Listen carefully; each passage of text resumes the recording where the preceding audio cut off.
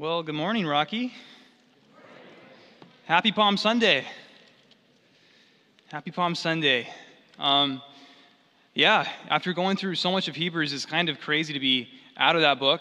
And today we're going to be in the Gospel of Matthew, and we're going to pause in Hebrews for 2 Sundays, this Sunday and next Sunday.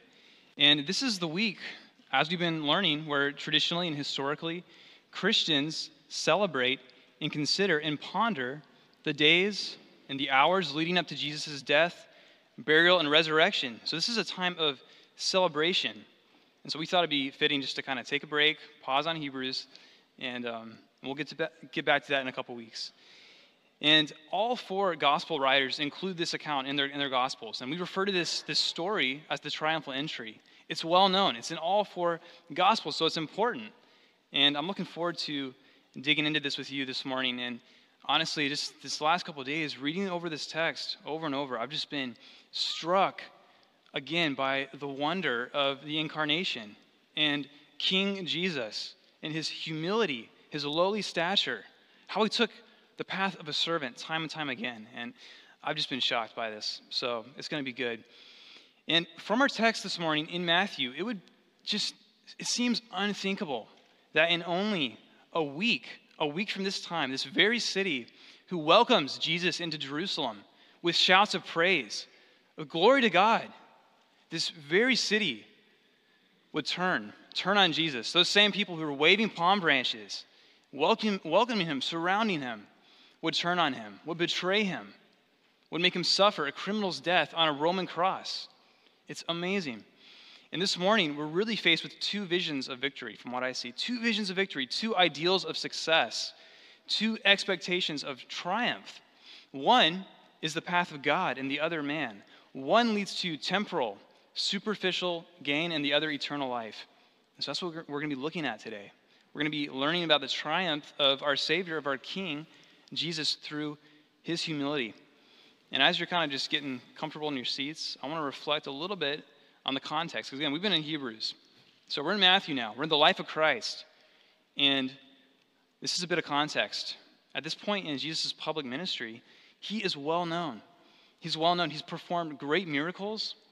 He's been the discussion of all the Jewish leaders. And there's been controversy about him and his claims of being their Messiah. Word has even reached King Herod at this point about this Jesus person who appears to be something like John the Baptist or maybe a prophet. If you remember, Herod had John the Baptist executed. And so rumors are spreading. Is this John? Or is this just a prophet like him? People are confused. And now, after 3 years of ministering to people and surrounding himself with a core group of disciples, Jesus, his mission on earth is drawing to a close. Jesus is nearing his destination. That's the city of Jerusalem. And if you think about it, ever since he was a boy, a young man, he's been visiting Jerusalem, right? To go up there and experience celebration during the annual Passover feast. And yet this time it's different. It's very different. In Luke 9:51 we read, "When the days drew near for Jesus to be taken up, that is to be crucified, he set his face to go to Jerusalem." Do you feel the tension? Everything in Jesus' life has led up to this moment, and he knows exactly what he must do, and so he goes. And we know from Luke 9:52 that Jesus, he actually sent messengers ahead of him in advance to go into Samaritan villages and to make preparations for his arrival. And so you can imagine that word got out. Jesus is coming. He's coming to our city. Word started to spread, and people were excited.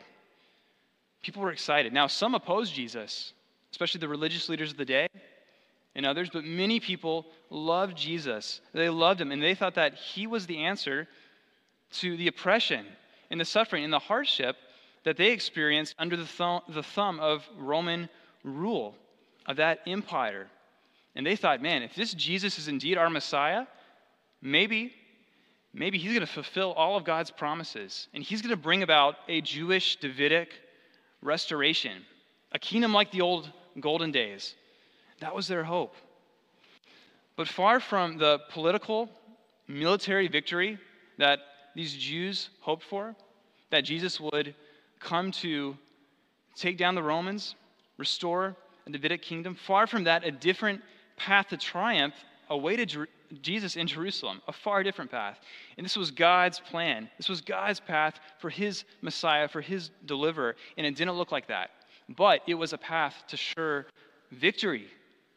This path was counterintuitive to everything that men expect, and it came at a great cost, though.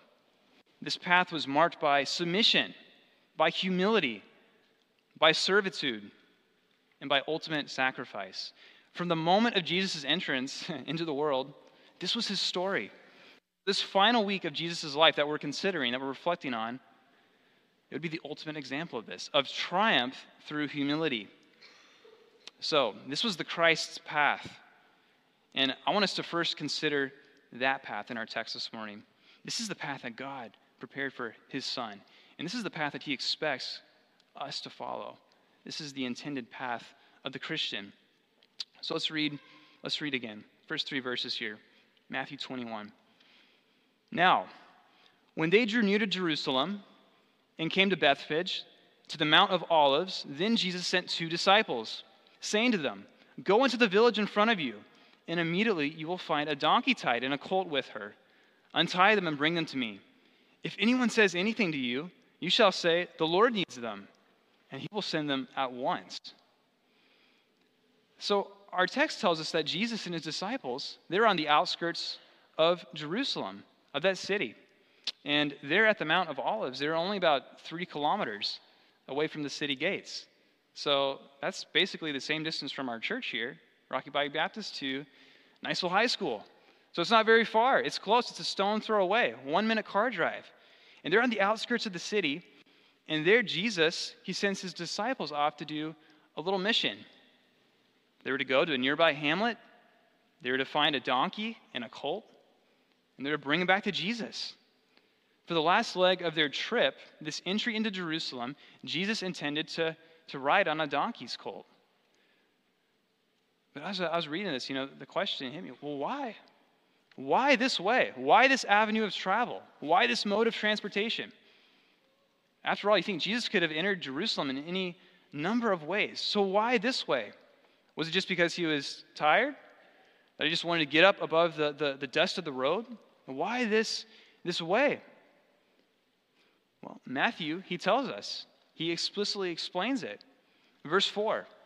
This took place, Matthew says, this took place to fulfill what was spoken by the prophet, saying, "Say to the daughter of Zion, behold, your king is coming to you, humble and mounted on a donkey, on a colt, the foal of a beast of burden."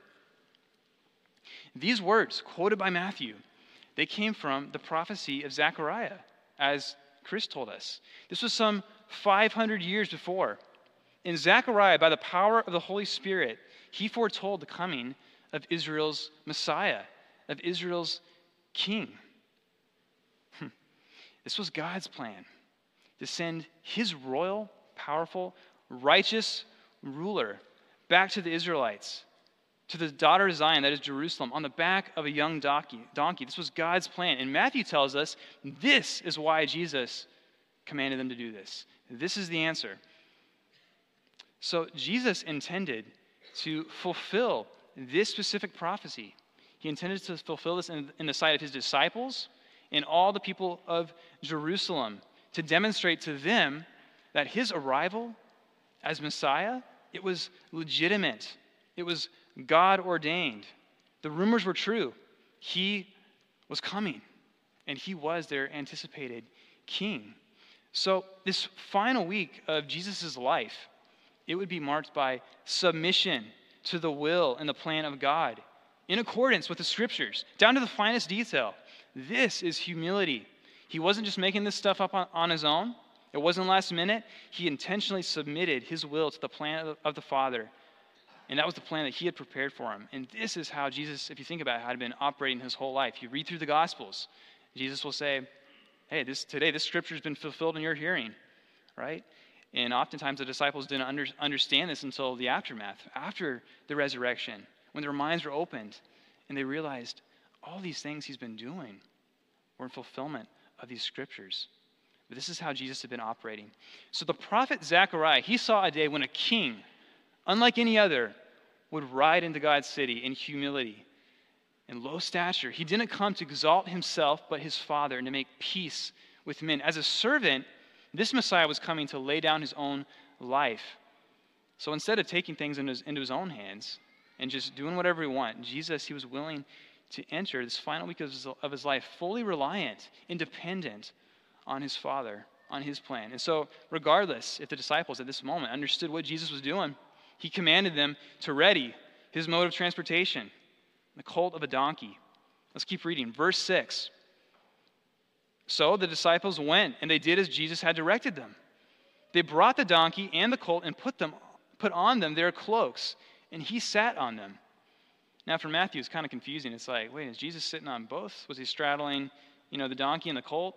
But from some of the other gospel accounts, it makes it clear that he's actually sitting on the colt. So why they had the two, we're not sure. Maybe the donkey was to keep the colt, from freaking out, so that they could both walk together. We're not sure. But wow, this is the ultimate example of humility. But here's the thing. We all know that first impressions matter, right? First impressions matter. That's why when you get up in the morning, you brush your teeth. It's one of the first things you do. You comb your hair, right? You try to look presentable. And then you go on your way, because first impressions matter to us. It matters to people. And his disciples probably understood that. So if you were Jesus' PR guy, his public relations person, how would you want Jesus to enter Jerusalem? How would you want your king to be portrayed to the people? How would you want to best represent him? Now, for us, we like to go to petting zoos, and I don't know, we might think, hey, riding on a donkey sounds kind of cool, right? But in the ancient world, donkeys were burden bearers. They were simple animals. They were used as multi-purpose work animals. They were not meant or designed or expected to bear royalty. So Jesus was flipping the paradigm on its head. This was not the people of Jerusalem's expectation of a king. But this was God's ordained and prophesied plan. And it blows my mind. Here comes your king. Can you envision it? Jesus was making a statement about who he was as king and the way that he intended to rule and reign. And he didn't come on a war horse. It wasn't like, if you've seen the Disney movie Aladdin, right, where Aladdin, disguised as Prince Ali, he makes his grand entrance into the kingdom, and he's riding on like an elephant, right, and he's surrounded by an army and dancing girls in a show. It wasn't like that. It wasn't like that at all. No, Jesus, he didn't ride into Jerusalem on a war horse, surrounded by an army and a show. His was a humble entrance. It wasn't first class. And I think if we can just put it in our heads today, it'd be like a high official or a president or Queen Elizabeth II rolling in today on like an old beat up pickup truck. No AC, no chauffeur, no bulletproof glass, right? I mean, that would make headlines. That would be a statement. Royalty don't do that. And friends, this is why it's troubling. It is troubling, to say the least, when celebrity pastors, they take their private jets, multi-million-dollar private jets, and they fly overseas. They go into developing countries to do ministry. What kind of statement do they make about what it means to represent and be a follower of this king? Their entry undermines the message. And, just put the heat on us for a minute. How about us, guys? How about us? As subjects of King Jesus, how do we introduce ourselves? Rocky. What are people's first impressions of you and me and our kids when they first meet us? What do people see when they look at our church? On any given Sunday morning, what do people see when they walk in to join us in worship? This extends far beyond just material wealth and status, though. You can rip on that all day. But this is primarily a mindset. It is a heart attitude. It extends far beyond that. Are we approachable and lowly? Are we willing to stoop and get our hands dirty? Are we willing to be servants and commoners in God's kingdom? The next time you or I, and I'm saying this to myself, are tempted to think, That's not good enough for me. I deserve better. We should stop and reconsider. Look at this king. Perhaps some of us, and I'm including myself here, need to get off our high horses and join our king on a donkey. There's talk this year about getting serious. I've heard this. I think it's great. About getting serious about evangelism this year, of kind of rebooting our evangelism team and focusing on outreach into our community. If we're serious about that, then we need to apply this principle of humility in all our strategies. So, bottom line, our first impression matters. Christian, don't undermine the message by your entry. You represent this king that Zechariah foretold, this lowly king. You represent him. And this is what living under his rule and reign looks like. It involves not taking the lower position, but the lowest position for the highest cause.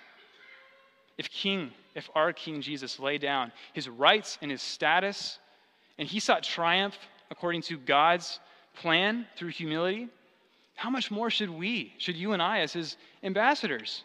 It's a no-brainer. So in our text, Matthew, he kind of transitions. He now draws attention from Jesus and his disciples in his lowly entrance to the crowd in Jerusalem in their reaction to Jesus' entry. We've just considered God's plan for his Messiah, right? The path that Christ was willing to take, which is triumph through humility. Victory through humility. So as we read this, as we read the crowd's reaction, I want us to ask, what was their heart? What was going on in their minds? By and large, was their celebration aligned with God's idea of triumph, the path of victory that he intended and prepared for Jesus? And we'll read this, but I'll tell you up front, no, it wasn't. It was not. The crowd's expectation of triumph and a victory came through power. It came through might. So let's keep reading. Verse 8. Most of the crowd spread their cloaks on the road, and others cut branches from the trees and spread them on the road. And the crowds that went before him and that followed were all shouting, "Hosanna to the Son of David! Blessed is he who comes in the name of the Lord! Hosanna in the highest!" And when Jesus entered Jerusalem, the whole city was stirred up, saying, "Who is this?" And the crowd said, "This is the prophet Jesus from Nazareth of Galilee." Quite an interest, right? Everybody was abuzz.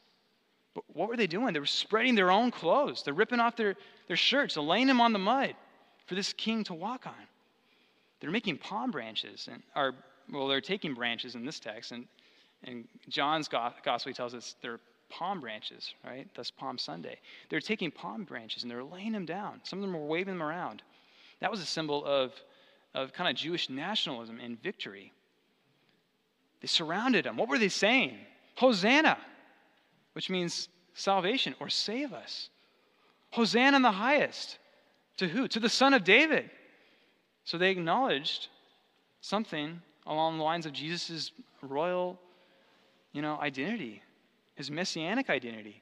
They said, "Blessed is he who comes in the name of the Lord." And this is actually a direct quotation from Psalm 118, 25 through 26, which is a messianic psalm. It was celebrated and recognized as a messianic psalm, all about God's deliverer. It's about God's salvation and his victory. And it's about a stone that was rejected who becomes the cornerstone. So these people, they're almost reciting verbatim scripture and attributing the saving work of God to this man, Jesus. Now, from an outsider's glance, if I was there, this must have looked awesome. This looks great. Jesus, he was received with a warm welcome like some long-lost hero. But again, what was going on in their hearts? What was the motivation behind all this?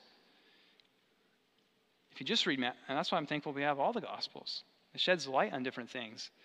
Now, Matthew doesn't really get to the heart of that, but in John's Gospel, he does. In John's account of Jesus' triumphal entry, he tells us what was the heart of the crowd? What was their motivation? This is what he writes. John 12, 17 and 18. The crowd that had been with him when he called Lazarus out of the tomb and raised him from the dead continued to bear witness. The reason why the crowd went to meet him was that they heard he had done this sign. Okay, it's starting to make sense, right? These people, they're abuzz because of Lazarus.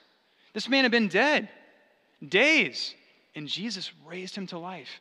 You bet they're excited. I mean, wouldn't you be running on the street too if you heard this man was coming?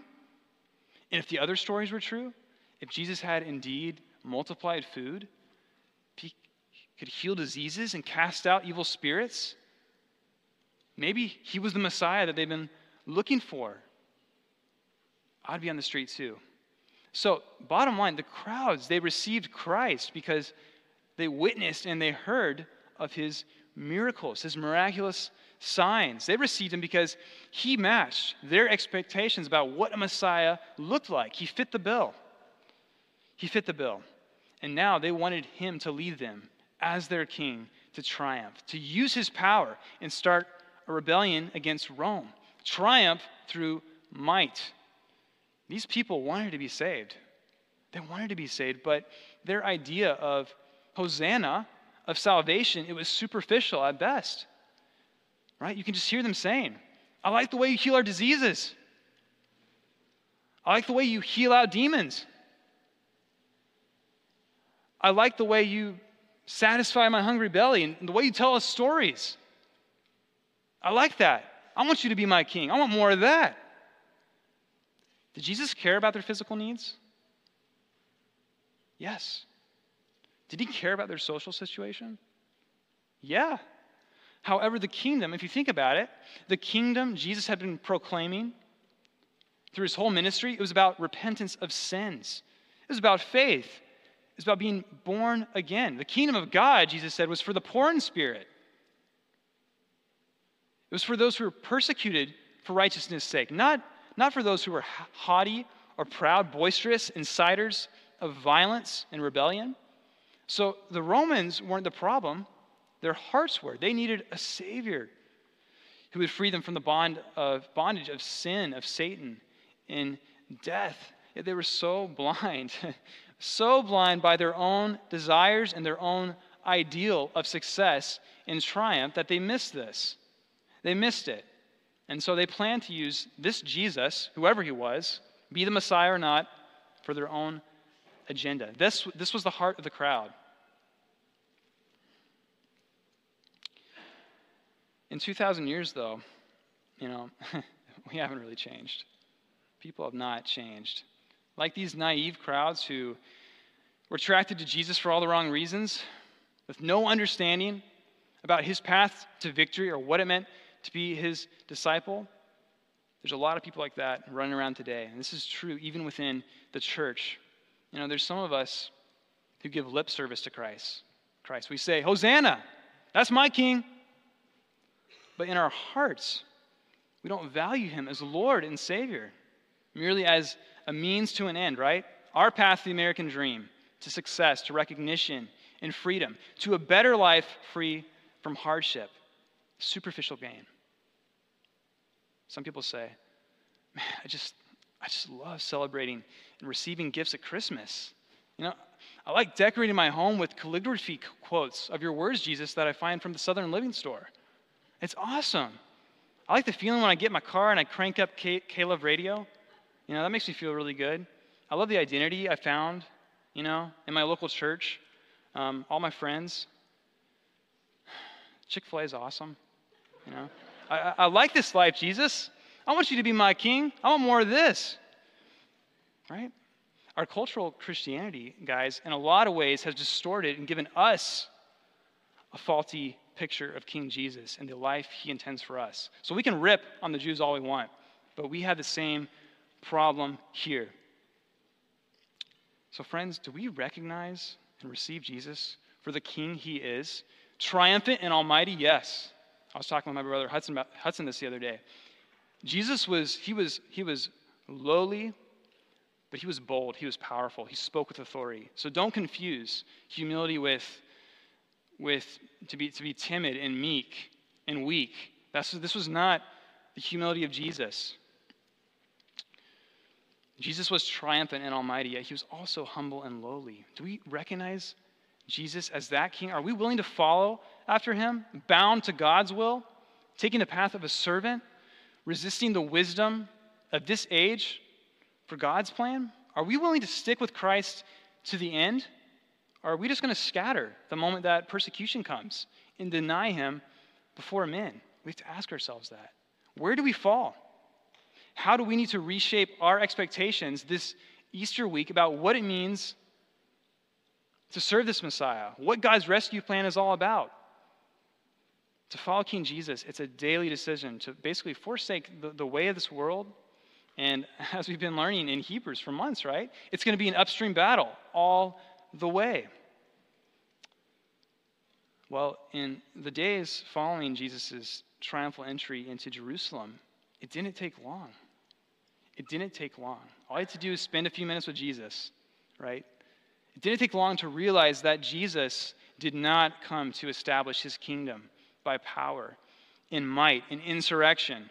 His actions and teachings were not that of a zealot king bent on rebelling against the Romans. One of the first things they asked him when he got to Jerusalem, right? His views on taxes. What did he say? Give to Caesar what's Caesar's, and give to God what's God's. They didn't like that. You spend time with Jesus, you hear things like this: love your enemies.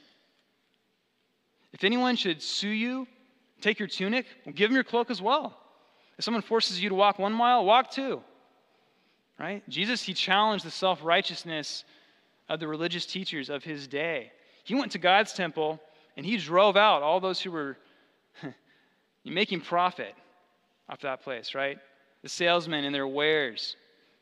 He challenged them. He pointed out that they had lost reverence and love for God. Their hearts were cold. So none of this was popular. None of this was popular. The response of the Jews, these crowds, it went from, in a few days, joy to disgust. This wasn't the Messiah they were hoping for. And in John's account of Jesus' triumphal entry, he ends it up with this. This is from the observing Pharisees. They said, look, the world has gone after him. In other words, this is crazy. There's nothing we can do. Look, everybody loves him. The whole world has gone after him. But while, today the world has gone after Jesus, we're going to see in just 1 week that those very people, even his closest friends, they're going to leave him. They're going to betray him.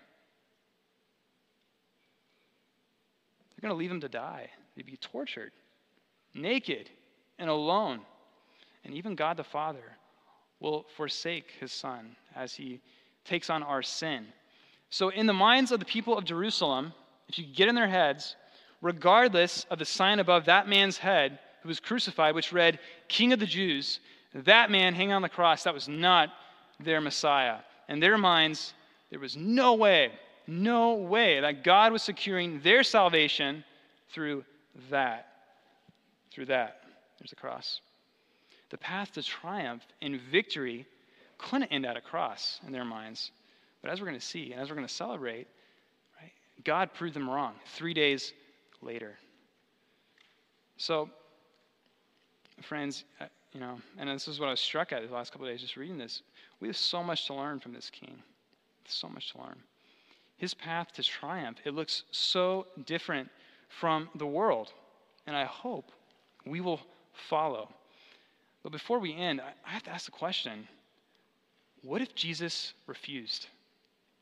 What if he refused this path, triumph through humility? I want you to recall this moment. We're going to rewind a bit. You go back to Matthew 16. It's in your notes. Matthew 16, verses 21 through 25. There is this little incident.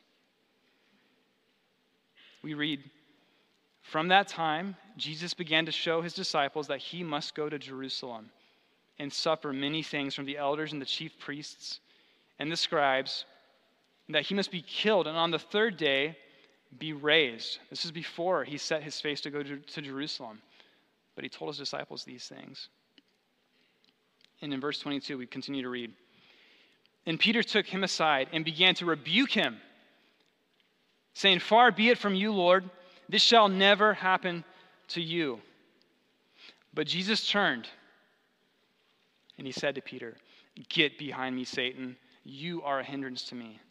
For you are not setting your mind on the things of God, but on the things of man. And then Jesus told his disciples, if anyone would come after me, let him deny himself and take up his cross and follow me. For whoever would save his life will lose it, but whoever loses his life for my sake will find it.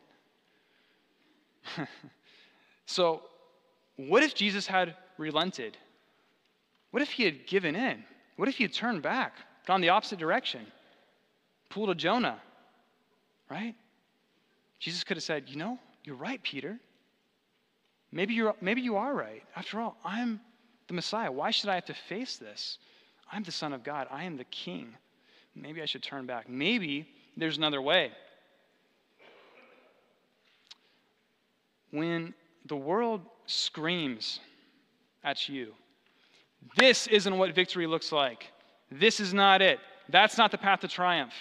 Far be humility, far be suffering, far be hardship, far be cross from you. What are you going to say? Jesus did not relent. In obedience to God's plan and will, he rode into Jerusalem on the back of a sweaty colt, into throngs of sinners whose shouts of Hosanna would be crucify him just a week later. He went in there prepared to die for those very people and for you in the most humiliating and gruesome way imaginable we can even think of. This is what triumph looks like. It comes at a cost. It comes through humility, and it is the path of our King and the path that he has marked out for all of us who claim to be his followers. Let's pray.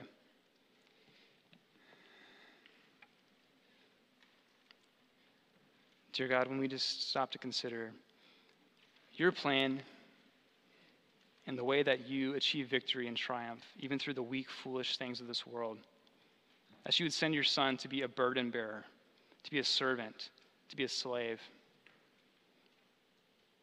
a king just hated by the world. When we consider all these things, we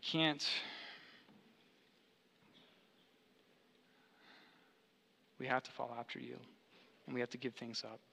Lord, forgive me for my moments when pride gives in, and I feel like I deserve the world, deserve things better than you had it. Lord, I pray that you'd work in our heart this week through texts like this as we consider your lowly kingship, that you'd work through us, that you'd change us, Lord. You give us new desires to serve you better and be more aligned to your ideals, to your expectations, to your vision of what victory and success and triumph looks like in this life.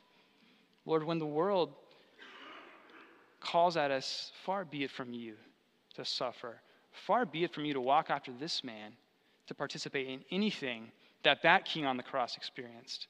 Lord, give us the faith to reject that and to follow after Jesus. That's my prayer, and I just ask all this in your name. Amen.